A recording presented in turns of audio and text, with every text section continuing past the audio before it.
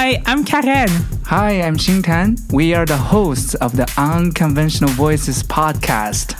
Our podcast is about demystifying the current academic landscape, all while exploring innovative approaches to thrive academically and professionally. Let's get it started. Welcome to episode 11 of Unconventional Voices. 11 episodes already. I'm so excited. Same here. Today, we're talking about dating.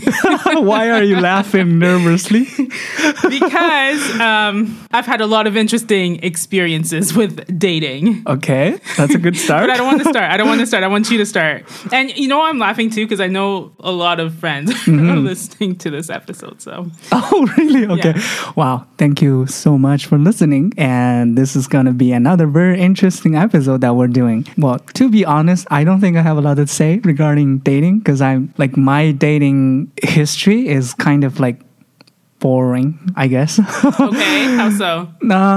To start with, dating from an Eastern Asian kind of understanding is different comparing to the dating culture here in North America, I would say. Okay. I am at this age where most people would consider it's a very awkward age because most of my peers, they already got married, they have their kids and stuff. And then for us, it's like we are the leftovers.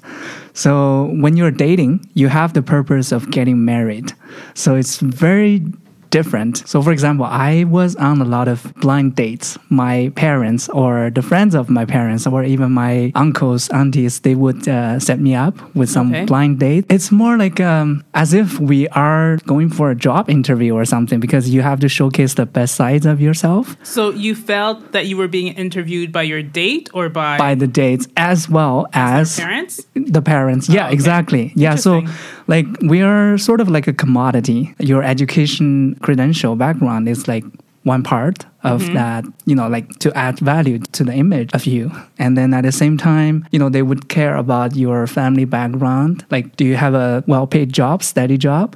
Do your parents have a good job? Do you have a house? Do you have cars? Things like that. So it's really toxic, I would say. Okay. But this was when you were back home. Yeah, that's when I'm back home. And well, I mean, like in here, of course, like in North America, like I said, it's way different. Here's how I can put it. I feel like in North America, when you're dating, you can still be you.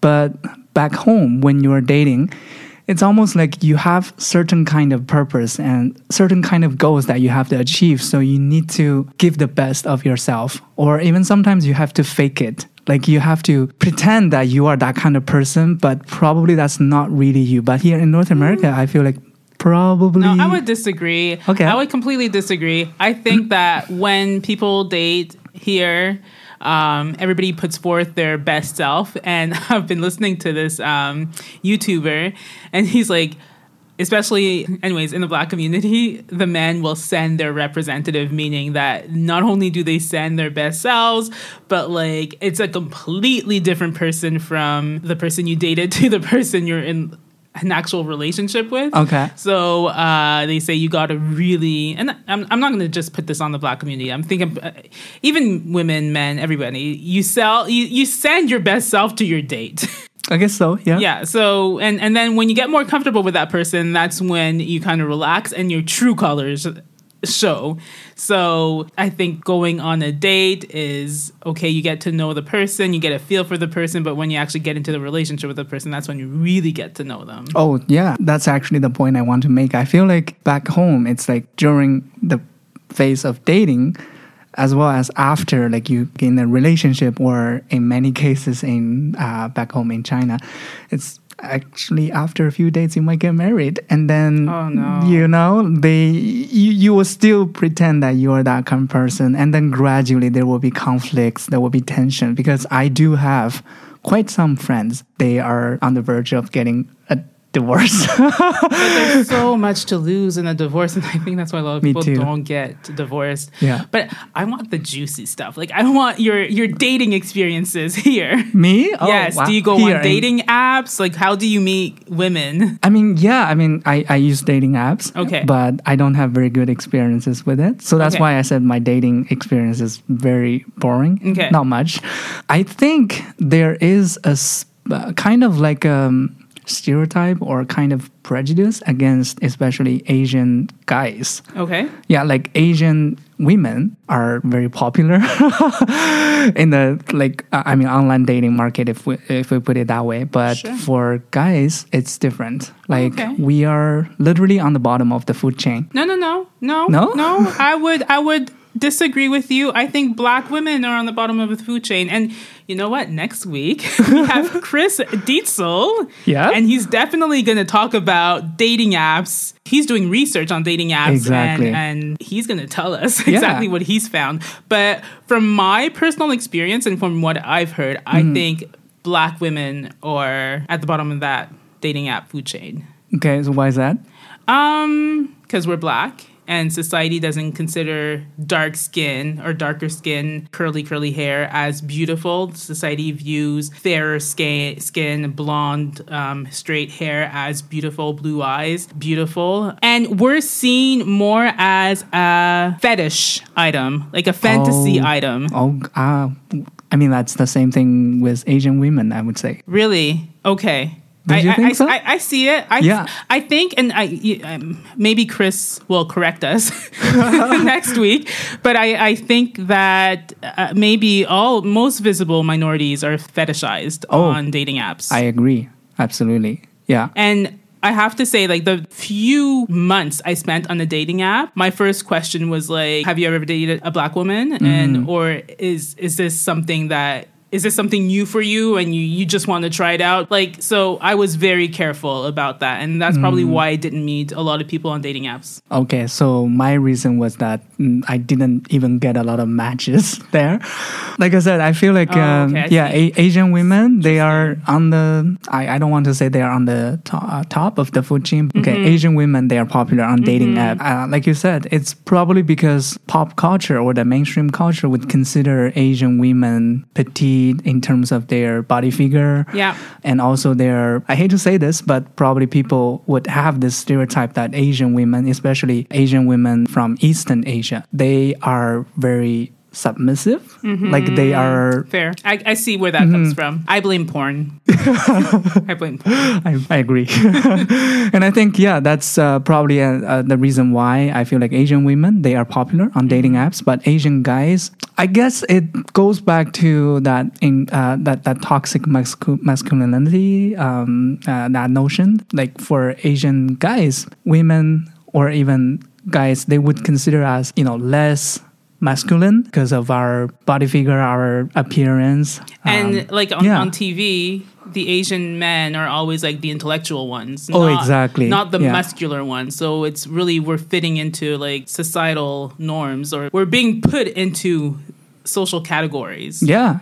That we don't all fit into, that none of us fit into. Exactly. And that's why, when we come up with the name of our podcast, I was saying we need to embody the unconventional sides of ourselves or the atypical sides of ourselves, because I do feel like both of us, yes, we don't, I don't like those labels, those tags on us.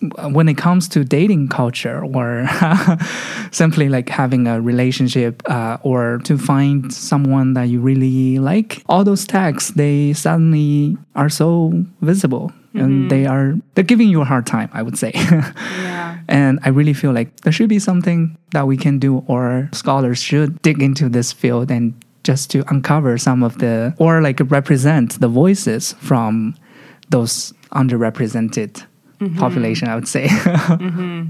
Now I just want to do like a deep dive into how bad dating apps are. That's my thought too. I feel like this episode, we can actually have some more even sub episodes after this one, because this topic is very, very interesting. It is interesting. Yeah. And I know a lot of people have met their significant others through dating apps. So it does work for some people. Yeah. But for the rest of us, where does that leave us? True.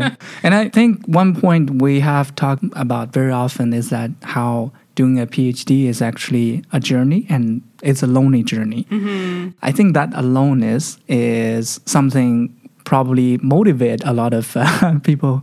Or I think, if you have company, if you have the significant other, if you met your soulmate, while you were doing your PhD, probably you have that extra layer of support, and you won't feel that alone if just doing it all by yourself. Yeah. I don't know, how do you think about that? I completely agree. So we have talked about the importance of physical and mental health. And I think when it comes to emotional health, it's also very important. And having someone to support you emotionally, I think that's important too. Yeah, Yeah. it is. It really is. Because it's an emotional journey more than anything. It's an intellectual as well as an emotional journey, PhD. Exactly. Yeah, and I think another thing I do want to mention is that how it's always important for you to really learn and understand yourself. You need to know yourself. You need to understand yourself before you're able to involve in a romantic relationship. Agreed. And a lot of us, like while doing a PhD, I feel like it's probably because we're reading a lot scholarly articles, or we're living in this kind of era. Information are everywhere. So you get more perspectives, and then you start to think, who am I? Because you really want to answer that question first. And that's probably one of my excuses of not dating. I guess also like tied back to what I said earlier about how Asian guys are not considered as attractive. Is that the word I'd you're say, looking for? Yeah. Okay. Yeah, I'd go for it. I mean, like, that's probably another reason why I started my fitness journey. I don't know. And you see, like, all those kind of stress, pressure, it was more like the society put those stress and pressure on us. Earlier, I mentioned about how back home, things are different. But in terms of the pressure and the stress, I think it's quite consistent all over the world, probably. Yeah. It is, and we haven't even begun touching upon religion. So yeah, exactly. That's another thing. Yeah, that religious factor puts on another stress on the individual. So yeah, stress, relationships, PhD. I guess what I wanted to say is just to go back on the dating app. I'm coming from the dating apps from a woman's perspective, and you're coming at it from a man's perspective. I just remember a friend of mine, he said that he once pretended to be a woman just to see what kind of men he would get. Well, that's interesting. Out of curiosity. This was like his own field research. I don't know. He's like, men are less picky or selective in terms of what they choose on dating apps. I'm talking about dating apps here. In terms of what they choose, because he got so many hits as men pretending to be a woman. Okay. But he did not get as many hits when he was being himself on the dating apps. So it's just, I don't know. I found that interesting. Yeah, very interesting. Well, I mean, like on dating apps, it's different compared to the traditional way of dating. Probably because you can, if you want to be someone else, you can be that. Someone else. You can be someone else. Like how many profiles when you see them on the app and you meet them in person, it's two different people. Exactly. Yeah. So it's you got to be like, there's the filters and there's the makeup, and I guess women themselves are not doing, like you were talking about fetishizing. I guess we're not doing ourselves a favor because some women are putting out like the sexiest pictures out there. Some of us aren't. Some of us are. So we're not helping ourselves either. Yeah. Sometimes, not always.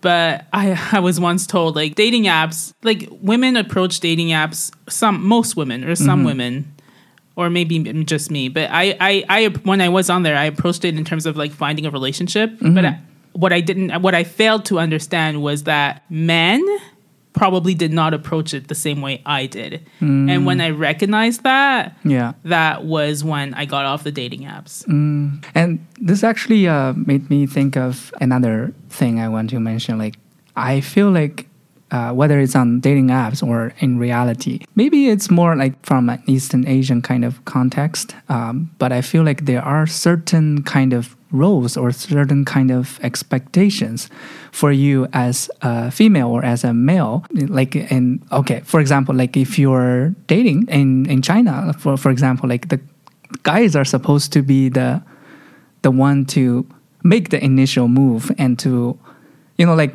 okay, so if we're interested in each other, I have, as a guy, I have to be the one to always start a conversation, things like that. But because we are atypical, because we are unconventional, I just feel like, why? If we're talking about gender equality and all those concepts, notions, and because we are educating ourselves constantly regarding those notions, and not to mention gender diversity, gender identification, sexuality, all those kind of things. But why do...